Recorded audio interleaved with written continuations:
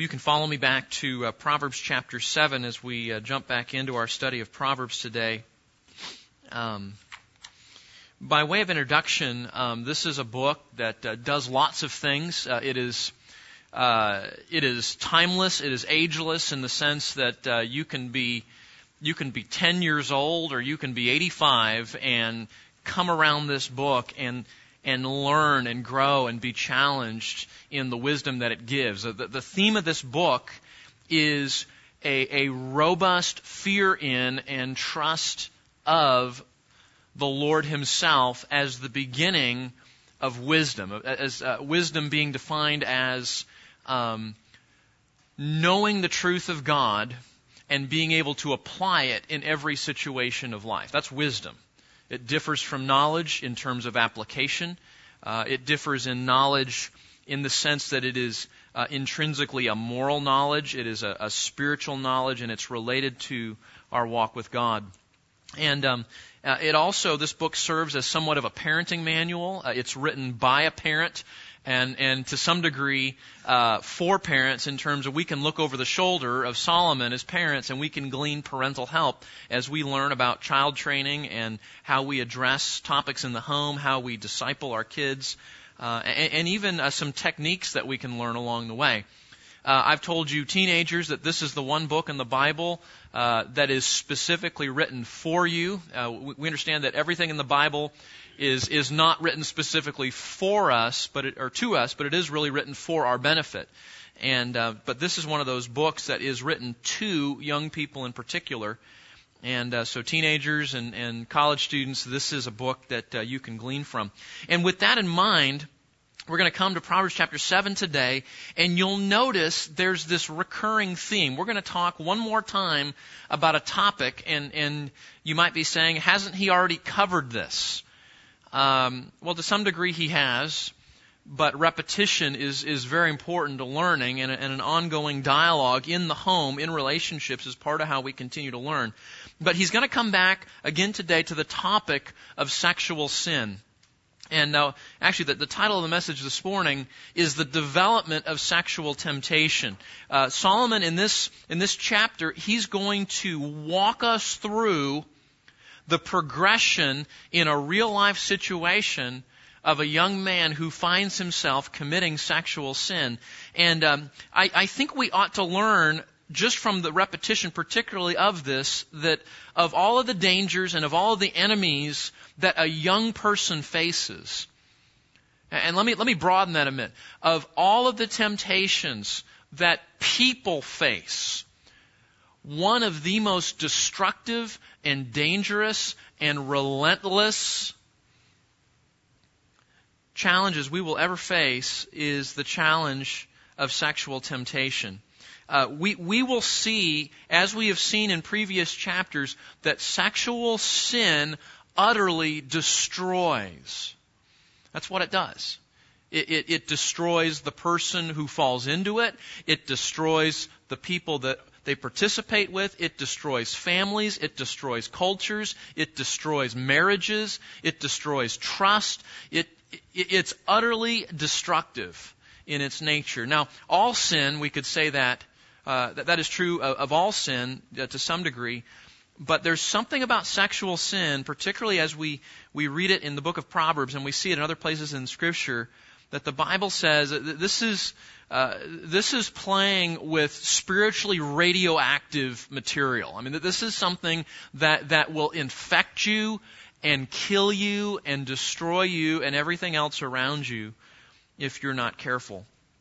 And so we want to come one more time back to the book of Proverbs chapter 7 and look at the problem, the challenge of sexual temptation and what to do about it. Now, the difference is, in chapter 5, he sort of gave here's some arguments to not do it, and here is a righteous way to think about sexual intimacy in the context of marriage.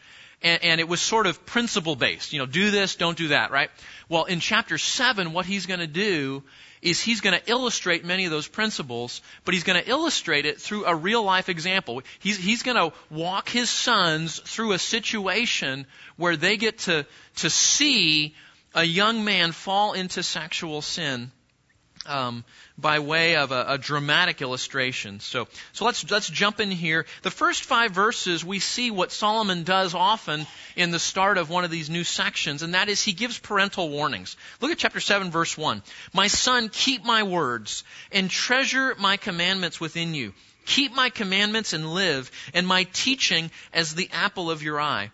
Bind them on your fingers. Write them on the tablet of your heart. Say to wisdom, you are my sister, and call understanding your intimate friend, that they may keep you from an adulteress, from the foreigner who flatters with her words. Notice we've seen this type of language before, that Solomon is drawing near to his children. Listen up, pay attention. And notice, we've seen this before, so we won't spend a whole lot of time on it, but listen to the descriptions here. These descriptions are unique in terms of how he is describing his counsel. Look at this. Verse 2. Keep my commandments and live. Think of the implication of that. Son, this is not about an easy life, a hard life. This is about life and death. And I want you to remember that, because at the very end of the chapter, at the end of our time today, you will see him come back to that theme, life and death. So it's called inclusio, or an envelope. If you're a literature person, you know what I'm talking about. It's the bookends of the section. He starts by saying this is life and death. He concludes by saying this is about life and death, and it delimits our section of Proverbs here. To see the impact, the importance, the weightiness of what is at stake in what he's about to say. Notice this too, verse 3. Bind them, meaning the teachings of God, the commandments of God, the wisdom of God. Bind them on your fingers, write them on the tablet of your heart. What is that? Talk to me here. What is that teaching us about the relationship with the Word of God that we ought to have if we're going to live in wisdom? What does that relationship mean? Okay, a daily fellowship with the Lord. Okay, it's a regular thing. I agree with that. What is he? Look back at verse 3. What does he mean? Bind them on your fingers, write them on the tablet of your heart. Rich? Memorization, certainly. This isn't a Awana verse in some regard here. But note it. What is he saying? It's not enough just to be aware, or we might even say to know things. That bind them on your fingers, write them on the tablet of the heart. They need to be internalized. The commandments of God, the teaching of God, the Word of God need to be part of who you are on the inside. And that's exactly what we see. This is utterly horrible to say, but I'm going to say it because it's absolutely true.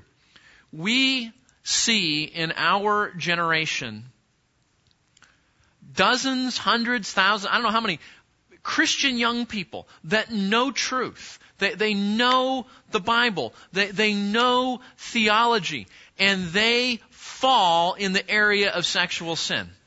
And you say, why is that? Why is that? It's not a problem necessarily of knowledge. I mean, sometimes, as we're going to see, you might just walk into a situation in ignorance. But what he's saying here is the key is not just knowing biblical truth, it's internalizing it. And notice the emphasis. We'll see it twice here in our section on the heart. What is the heart? The heart is mission control, right? The heart is the computer of the human spirit that a person lives out of and operates out of.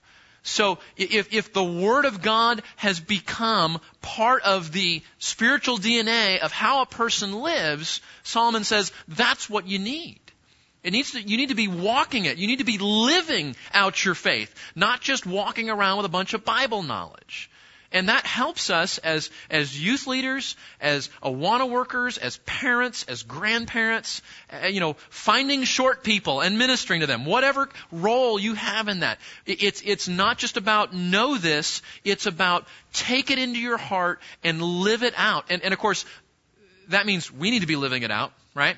And it means we need to not be content, and I tell our Awana workers this, and our Awana leaders, I just want to tell you guys that aren't in Awana, they are awesome. They are the cream of the crop in our country because they're not just about completing sections. You finish a section, you memorize 3 verses, and then the little cubby gets a little badge on his vest, and you say, good job. That's not what our Awana leaders are about. They want to teach them the Word of God, and then what does that mean? How do you live in light of that? How is God calling you to change? How is He calling you to think differently, to speak differently, to act differently in light of this truth that you're told? If our cubbies grow up to be Bible knowledge high school students, that's nothing other than Phariseeism if they're not living it out of their heart, right? So that's not what we want to do. And that's what Solomon is talking about here. They must be in your heart and living out of them. Notice verse 4. Say to wisdom, you are my sister. What does that mean? He's saying you need to think about the wisdom of God like a close family relationship. You need to be as committed to wisdom as you are members of your own family. That's what he's saying. And he says, call their instruction or understanding your intimate friend. Actually, the word translated intimate friend there, it actually is better translated a member of your family. So that's the proximity, that's the closeness or commitment that we need to have in terms of God's wisdom if we're going to walk in faith. Now, why is all that important? It's important because we want to have a life that honors God, but Solomon has a very narrow conversation piece. He has a very particular topic he wants to talk about. In verse 5, why should we pursue wisdom, bind it, write it, keep it, pay attention to it? Verse 5, that they may keep you from an adulteress, from the foreigner who flatters with her words. There is an enemy. There is an enemy of our young people. There is an enemy that you have. You can be old. And yet, temptation in sexual sin is a ageless, timeless danger. And if we want to avoid it, Solomon is going to help us to see how to do that. Now remember, we've talked about this before, remember the word adulteress used in parallel there with foreigner. Literally, Solomon uses the word strange woman. And that's kind of weird, but what it's saying is, it is a woman who is not your wife. And if we generalize it a bit, this is the person that you are not married to, and there is sexual attraction or sexual temptation that is beginning. Okay, so that's what we're trying to avoid here. We're trying to avoid sexual temptation, sexual attraction with somebody that is not your spouse. That's the danger. Now notice, and we're going to see this right before we jump in here, notice what Solomon says at the end of verse 5. The foreigner who flatters with her words. We've seen it in chapter 5. We've seen it in chapter 6. That there is an emphasis when Solomon talks about sexual sin, he talks about the flattery of the adulteress. Now that may seem odd, especially if you have ministered to somebody who's struggling with pornography, or maybe somebody that's gotten caught up in adultery, and you've been that friend to come alongside and help in that situation. And you may say, what does flattery have to do with sexual sin? Well, I'm here to tell you, Solomon has repeated it at least 3 times in 3 different chapters. And that should tell us there's something about that we need to figure out. And I'll be honest, the first time in studying this book years ago, trying to figure this out, I'm going, what does flattery have to do with it? And I want to come back to that in a moment and tell you why Solomon emphasizes flattery and the words of the adulteress as being so key to both falling into temptation and thus what we need to do to not fall into it. Okay? So watch how this works. Verse 6, for at the window of my house I looked out through the lattice. Can you see Solomon? he's got his boys on the couch, and they're having their family worship time. They're having their Bible time, and they're, obviously they didn't have a Bible. He's the king of Israel. He's probably got a couple of Torah scrolls laying around, so he has access, certainly. But they're gathering in worship, and Solomon is discipling his boys. And, they've gone through this. They've talked about it in principle. And Solomon says, let's go on a field trip. And the implication is that Solomon is looking out the window with his boys, and they're watching this develop. Okay? It's also possible that Solomon merely viewed this, and then he's relating it to his boys. But it almost sounds like they're doing this together. They're watching this together. He looks out the window, and he notices, verse 7, amongst the naive and discerning amongst the youths, a young man, what does it say? What's that? He lacks sense, okay? The word naive means a young, inexperienced person. It's not a fault, it's just a state. It's just where he happens to be in life. He's in need of instruction. And the text literally says, this is interesting, a young man lacking love. A young man lacking a heart is the word. And we say he lacks a heart. What does that mean? Now remember, the emphasis on the heart we've already seen. He lacks a heart in what sense? We'll look back at verse 4. Bind them on your fingers, write them on the tablet of your heart. So Solomon is saying the Word of God, the wisdom of God, the knowledge of God, the truth of God have not yet been burned into this young person's heart yet. That's the emphasis. He's naive. He needs instruction. He's not prepared to go out into the world of temptation yet. Okay? So with that in mind, here's the undiscerning young person. And this is why we as a church and as parents must be in dialogue in training and shepherding our children. Because there is a hyper-sexualized culture that is beginning to educate our children when they're like 3 and 4 and 5 and 6 years old about this stuff. I mean, good night. You can't even go watch a children's movie in the theater without some sort of sexual innuendo coming across. You say, well, they're too young to notice that.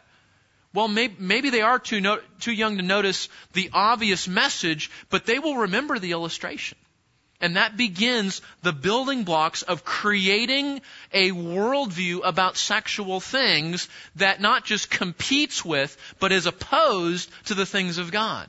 So we must be in dialogue, in training, not just because our children come into the world ignorant and naive and young, but because there is a culture who wants to convert them.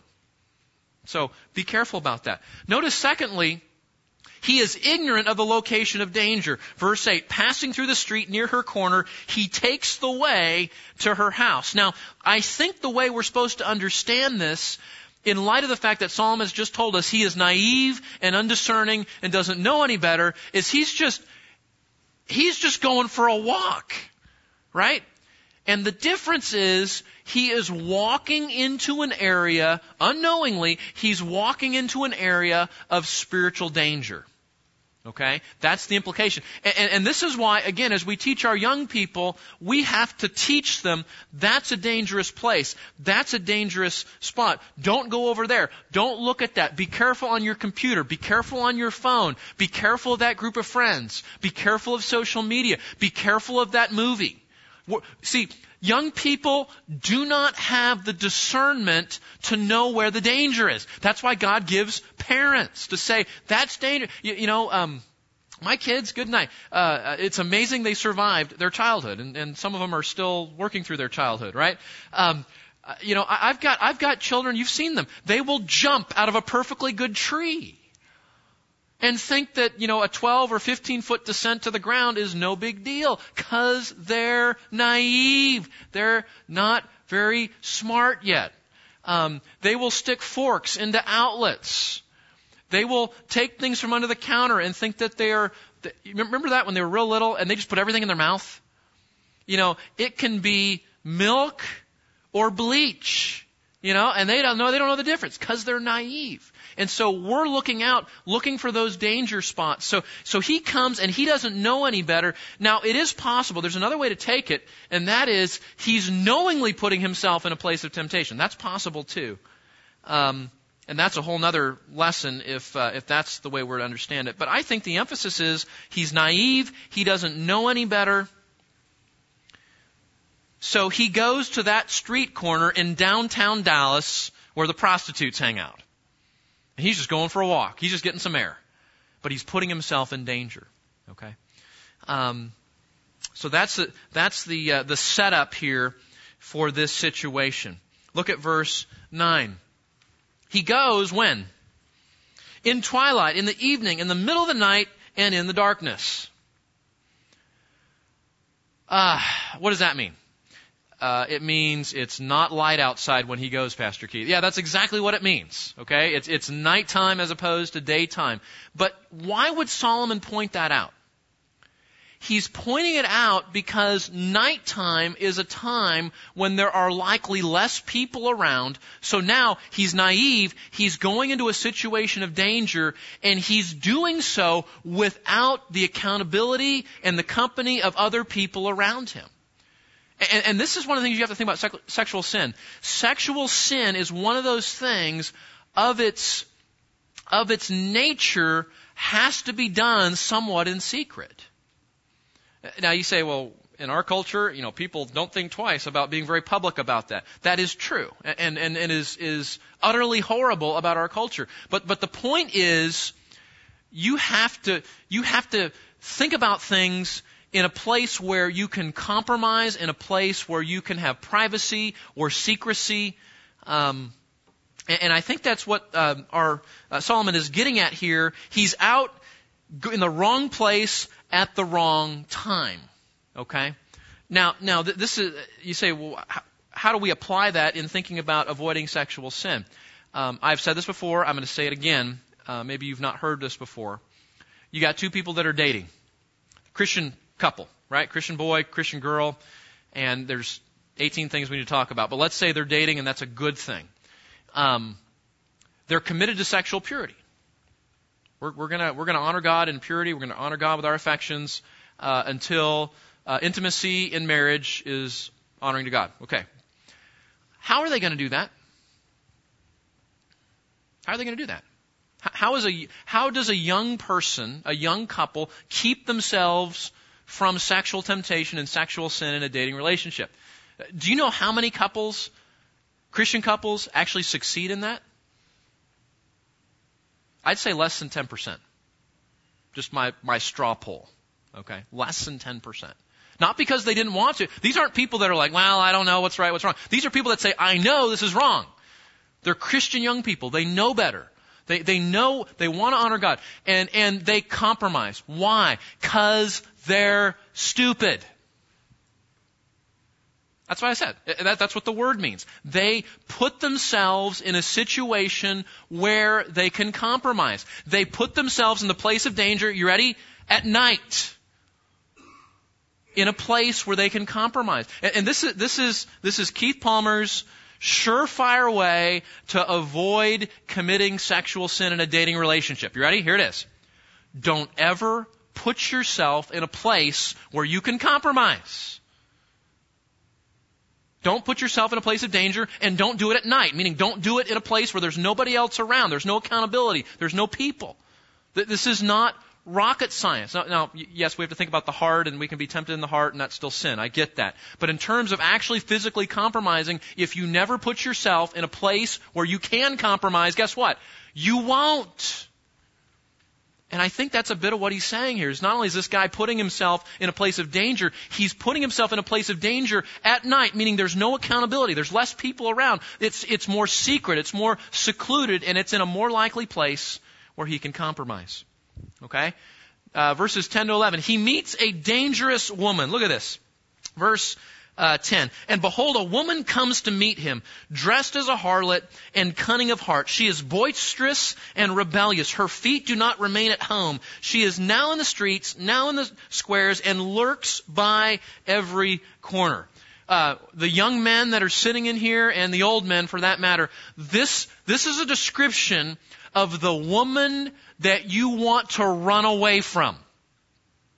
Okay? Now flip that around. We can this narrative is specifically about a young, naive man being tempted by a prostitute, by a woman who is selling herself in that way, and a married woman at that, okay? But understand, guys, the principles that we see here are not unique to that situation. This works, young ladies, this is absolutely applicable for you as you're thinking about who's that special guy that I hope to marry someday, and who are the guys that I need to avoid. Old people, that's the rest of us. We need to look at the description and say, when I meet somebody on the soccer field, at my work, at my when I'm at the store, wherever, there are certain characteristics of people that the Bible says those are the types of characteristics that lead to sexual temptation, so avoid those types of people or be careful of them. Now notice the description here. First of all, she's dressed to alert the danger. In other words, at that point, this young man should say, I need to turn around and run, don't walk, right? Now, it's possible that his mom and dad never taught him what a prostitute is. It's possible that he sees this woman who's clothed as a prostitute, and in the 9th century BC, everybody knew what that meant. But this young man may have no clue if his parents haven't taught him that. You say, why is dressing so important? Because in that culture, if you are going to advertise yourself for sexual sin and prostitution, that's virtually the only way you do it, right? There's no other communication, there's no other advertising, there's no other electronic communication. All the ways that sexual sin happens today are not available in the 9th century. So if you're looking for a prostitute, or if you're a woman engaged in prostitution, how do you get the word out? And the answer is largely how the woman dresses. And notice the other thing we saw, where she's hanging out, right? There's a location and there's a dress code that give that away. Now that's important because even in our day and age, a man needs to recognize that even if the woman is not dressing for formal prostitution, she may be dressing in a way that he says, I don't want anything to do with that. She's dressing in such an immodest way that that young man needs to run the other way. So we need to be alert to that, the way people dress. She's advertising. The danger is known there. Notice also, she's cunning. She's crafty. She's up to something. And notice her speech. She's loud. She's noisy. She's boisterous. You remember when Peter talks about the gentle and quiet spirit that is precious in the sight of God for women? Remember he talks about that? This is the opposite. She's loud and boisterous and noisy. Notice also, she has a wayward heart. She's rebellious. The word in verse 11 there where it says she is boisterous and rebellious. It literally means she's stubborn. She has a heart that is prone to wander, rebellious in nature. So young men, guys, teenagers, she's loud, she's boisterous, she's immodest, she's stubborn, she's rebellious. You turn around and you run the 100-yard dash 180 degrees the opposite way. You avoid this girl. Notice also, her feet do not remain at home. What does that mean? It could mean that she's just never at home, okay? But the emphasis here is that she's married, we find out in a few verses. This is a married woman, and yet she's never home. And you know what that points to? And this is so insightful. Think about this. People that end up in sexual sin, and I think this is particularly true of, obviously this woman is intentionally looking for it, okay? They are discontent with the role God has given them. You see that? What's her role as a married woman? Her role is to her husband. We don't know if there's children, but to the children, her role is a ministry that is primarily starting and flowing out of her home. But she's never at home, is she? She's out. She's all these other places. She is rejecting, she is rebelling the role, the context, the ministry that God has put her in. So remember that. Discontentment with where God has put her. Discontentment with her role. Very interesting. Okay? Now watch this. She's out in the streets looking. Literally, she lies in wait to ambush. She is looking for sexual sin. That's exactly what she's doing. Okay? So, this is the dangerous woman. That's a great description of the person you want to avoid. Okay? Now, notice with me now her tactics. Her tactics. Verse 13. She is now in the streets, now in the squares. She lurks by every corner.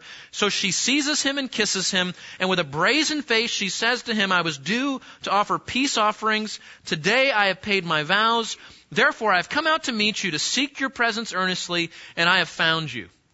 I have spread my couch with coverings, with colored linens of Egypt. I have sprinkled my bed with myrrh, aloes, and cinnamon. Come, let us drink our fill of love until morning. Let us delight ourselves with caresses. So we've seen sort of the description of her. Now look at her tactics. And again, I want you to zoom out and say, well, I'm not a young man, so this doesn't apply to me.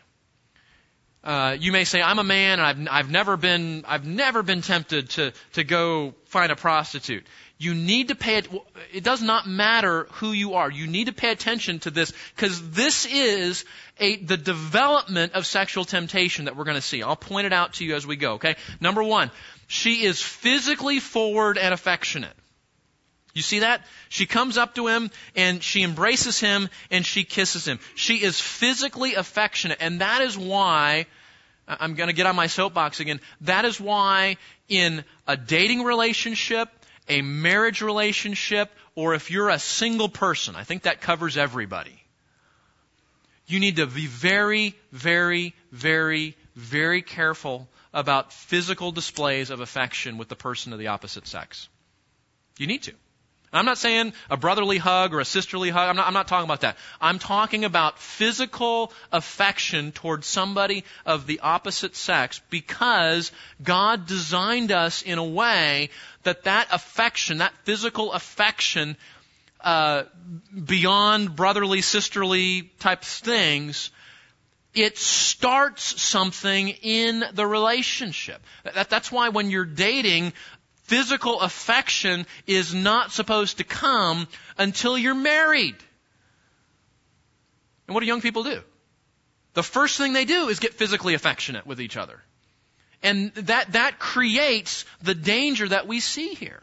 So look out for people that are physically forward and affectionate in that context. That physical affection is part of the danger here. Notice, secondly, she is bold, or the word translates brazen. She's insolent. What does that mean? Literally, strong in the head is what the Hebrew says.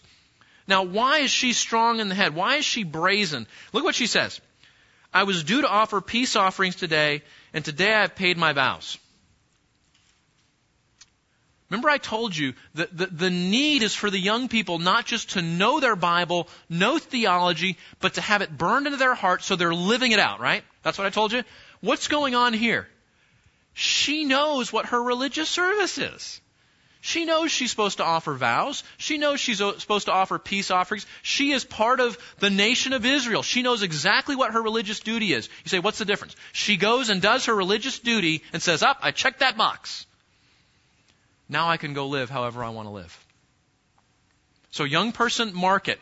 When a person's faith is disconnected from life, when their religion is a formality, it's a Sunday-only endeavor, it's a box to be checked, it's a statement to be made, and it does not affect the rest of their life. Look out. Look out. That's what she's saying. She's coming to him and she's saying, I have done my religious service. It's almost like, and I don't want to pick on Catholics here, but it's almost like I've gone to confession, so now I'm set. Now I can go. I can do whatever I want to do, and then next week I'll just come back to confession again. That's her theology. That's how she's living. And you see, again, young person, look out for the person that says they're a Christian and may even go to church, but as you get to know them, the whole rest of their life is disconnected from the things of God. Look out for that person. That is not somebody you want to be hanging around, let alone forming a wonderful, intimate relationship with. So she says, I've done my religious duty, but her faith is disconnected from life. Now notice, come back to verse 15. Therefore I have come out to meet you, to seek your presence earnestly, and I have found you. She makes him feel like he is the most important thing in the universe. And yet, you know what? She's a prostitute. This is just another paycheck. It's just another paycheck. Now, what's the subtlety here? The subtlety is this. In every sexual temptation, we are prone to think more highly of ourselves than is actually true. You say, how do you get that from that? Because self-gratification is the root of sexual sin. It is all about self. And what you believe about yourself, what you tell yourself, what you believe is part of why you fall into sin. Notice also, she entices him with her imagination. She says, hey, back home, my couch is made up. It's what she say here? My couch is covered with the colored linens of Egypt. I have sprinkled my bed with myrrh and aloes and cinnamon. The environment, what's she doing? She's causing him to use his imagination and think about what it will be like if he goes home with her. Now again, what do we learn about sexual temptation? We learn that it's about what's going on here. When you begin to think, oh, this is what it'll be like. Oh, think about the pleasure. Think about how wonderful it'll be. And you're painting sin in a beautiful light is what you're doing. And this is, there's so much we need to talk about here. This is why entertainment is so influential. Because entertainment, let's say it's a movie. A movie can portray sin in two different ways. A movie can portray sin as ugly. Those are bad guys, what they're doing are bad, and the whole theme of the movie is to show you that sin is ugly, it's bad, right? And we would say, that's sort of what the Bible does, right? The Bible is not rated G. I mean, the Bible talks about all sorts of horrible sin. But listen, whenever the Bible talks about sin, it always presents it as ugly. It always presents it as wrong and offensive to God. Now, the other way that sin can be presented in an entertainment, like in a movie, is it can paint sin as beautiful. Right? It presents sin, that same sin, not as something to be avoided, not as a horrible thing to scoff at, but as a beautiful thing. Guys, think of the movie where the woman is married to the loser husband. And he mistreats her, he's ugly to her, he says horrible things, he's disconnected, he's off doing his own thing. And then she meets that guy in the office who gives her attention, who gives her affection, who is kind and gentle to her. And in the movie, you and I get caught up in that, right? And we go, what a loser that husband is.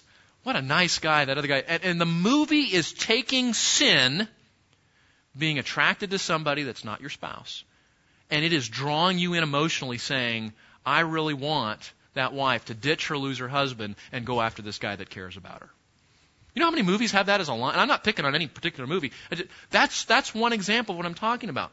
And that's what's going on here. She's painting sin in a beautiful light, not in an ugly light.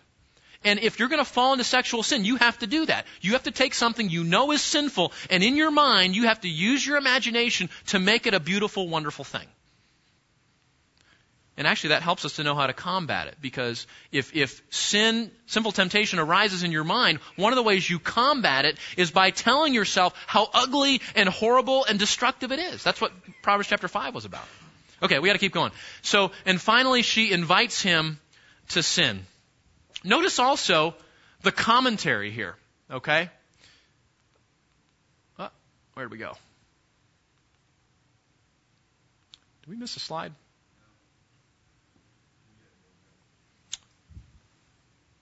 Okay, 18 is, yes, the invitation. No, I did miss it. Okay, and I don't know if this is in your notes or if it's just a thing on the side. Look at verses 19 and 20. Notice this. She says, there's no way we can get caught. There's no way we can get caught. Why? My husband has gone on a long journey. He's not at home. He's taken a bag of money. He's not coming back till the full moon. What is she saying? There's no way. And you know what? You have to commit sexual sin. You know what you have to tell yourself? I can get away with this. I can get away with this. Okay? I will not get caught. You have to tell yourself that. You have to argue with yourself, I can't get caught if I do this. Now watch this. Watch the commentator jump in here. This is Solomon now jumping in and talking. Verse 21. With her many persuasions, she entices him. With her flattering lips, she seduces him. Remember I told you about that? He is enticed or deceived and then seduced and led astray by her smooth speech. So here's the principle. This is why flattery is always a part of Solomon's commentary with sexual sin. Here it is. Because temptation is highly dependent upon what you listen to and what you tell yourself. That's the principle. Temptation is highly dependent upon who you listen to and what you tell yourself. Because that is how you operate. You operate out of what you're thinking, what you're believing, what you're telling yourself. Verse 22. And suddenly he follows her. And the Hebrew is emphatic. It's actually translated shockingly. And this is that part you're watching. Remember, he's looking out the lattice. He's got his boys with him. Here he goes. They're having a conversation. And you're sitting there going, no, no. You ever watch a movie? And the person is going to walk into danger, and you're in the theater going, don't open the door, don't open the door. I mean, that's what's going on here. Everybody's going, no, no, no. And suddenly, shockingly, he follows her home. And Solomon said, you know what that's like? It's like an ox going to the slaughter. So the question is, how does an ox go to the slaughter? Cluelessly. Completely oblivious to the fatal danger that is coming. That's what he says here. And there's a translation issue here. It's probably something like a dog in fetters or a stag caught in a trap. The Hebrews actually doesn't make sense, so we have to look at the Syriac and the Septuagint and some other translations. But the idea is it's caught, right? He's caught. This is, you're out fishing, and the fish has bit down on the hook. It's in his lip, and you're reeling him in, and there's nothing that fish can do at that point. Okay? It's caught until, verse 23, an arrow pierces through his liver. That's fatal. A bird hastens to the snare. That's fatal. 23, and this is the most sobering, one of the most sobering lines in the whole book. Suddenly he goes after her as an ox goes to the slaughter, as one in fetters to the discipline of a fool, until an arrow pierces through his liver, as a bird hastens to the snare, and so he does not know that it will cost him his life.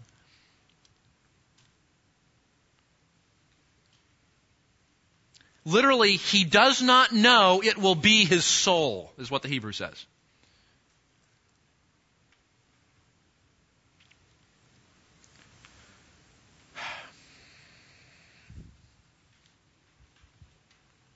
Listen to the parent. Come back to the parental warning. Here it is. Now, therefore, my son. Can you see the boys? They're listening to this. They're watching this. Their eyes are about this big now. They're like, what just happened?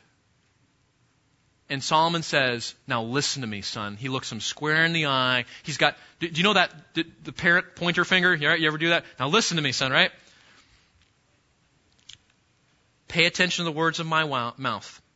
Do not let your, what's the word? Your heart. There it is again. Do you see the problem?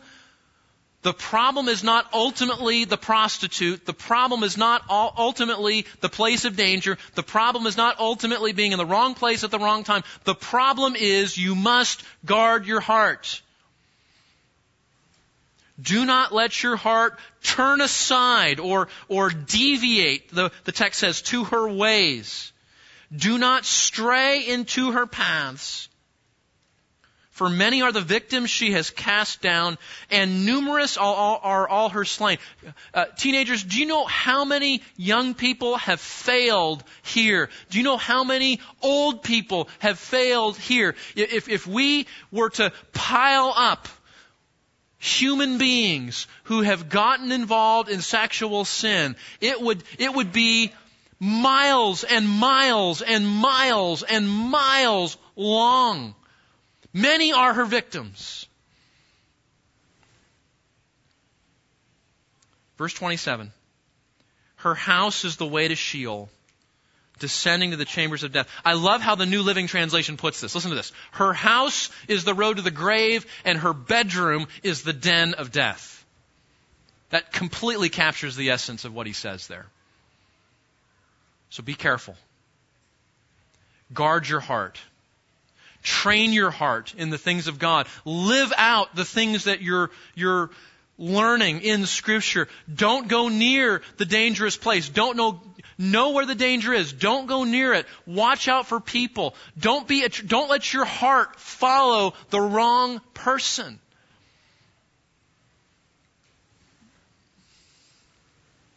Young people, my prayer, and every person in this room would agree, is that you would heed these warnings. You would say, that's me if I'm not careful.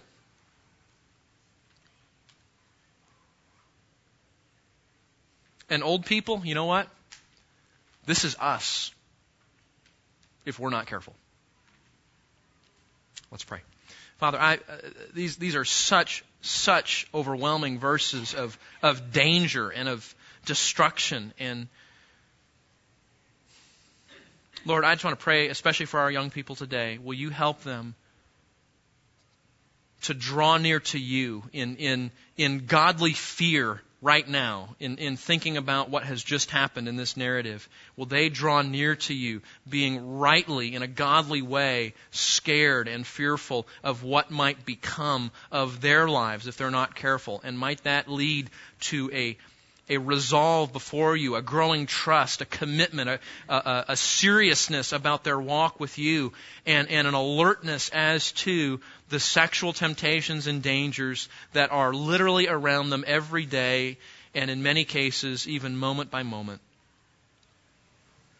Lord, I pray for purity in the hearts of our young people and righteous, godly relationships. Might we learn from this description here, and for us old people as well, that we would not think that we're too old to be beyond these things, because we are not. Lord, would you guard our hearts? Would you help us to depend on you and to quickly and to quickly run away and to be serious about the threat and to not let our guard down. And while we do, that we would run to the Lord Jesus, who will give us grace to help, grace to say no, grace to walk in godliness. Father, I pray, will you purify us here? Will you work in us and through us to make us a people that walks in holiness, particularly in the perversity of the sexual culture that we live in, and in the perversity of our own fallenness that we know could so easily, this young man here could so easily be us. And we pray, Lord, that you would guard us from it. In Jesus' name, amen.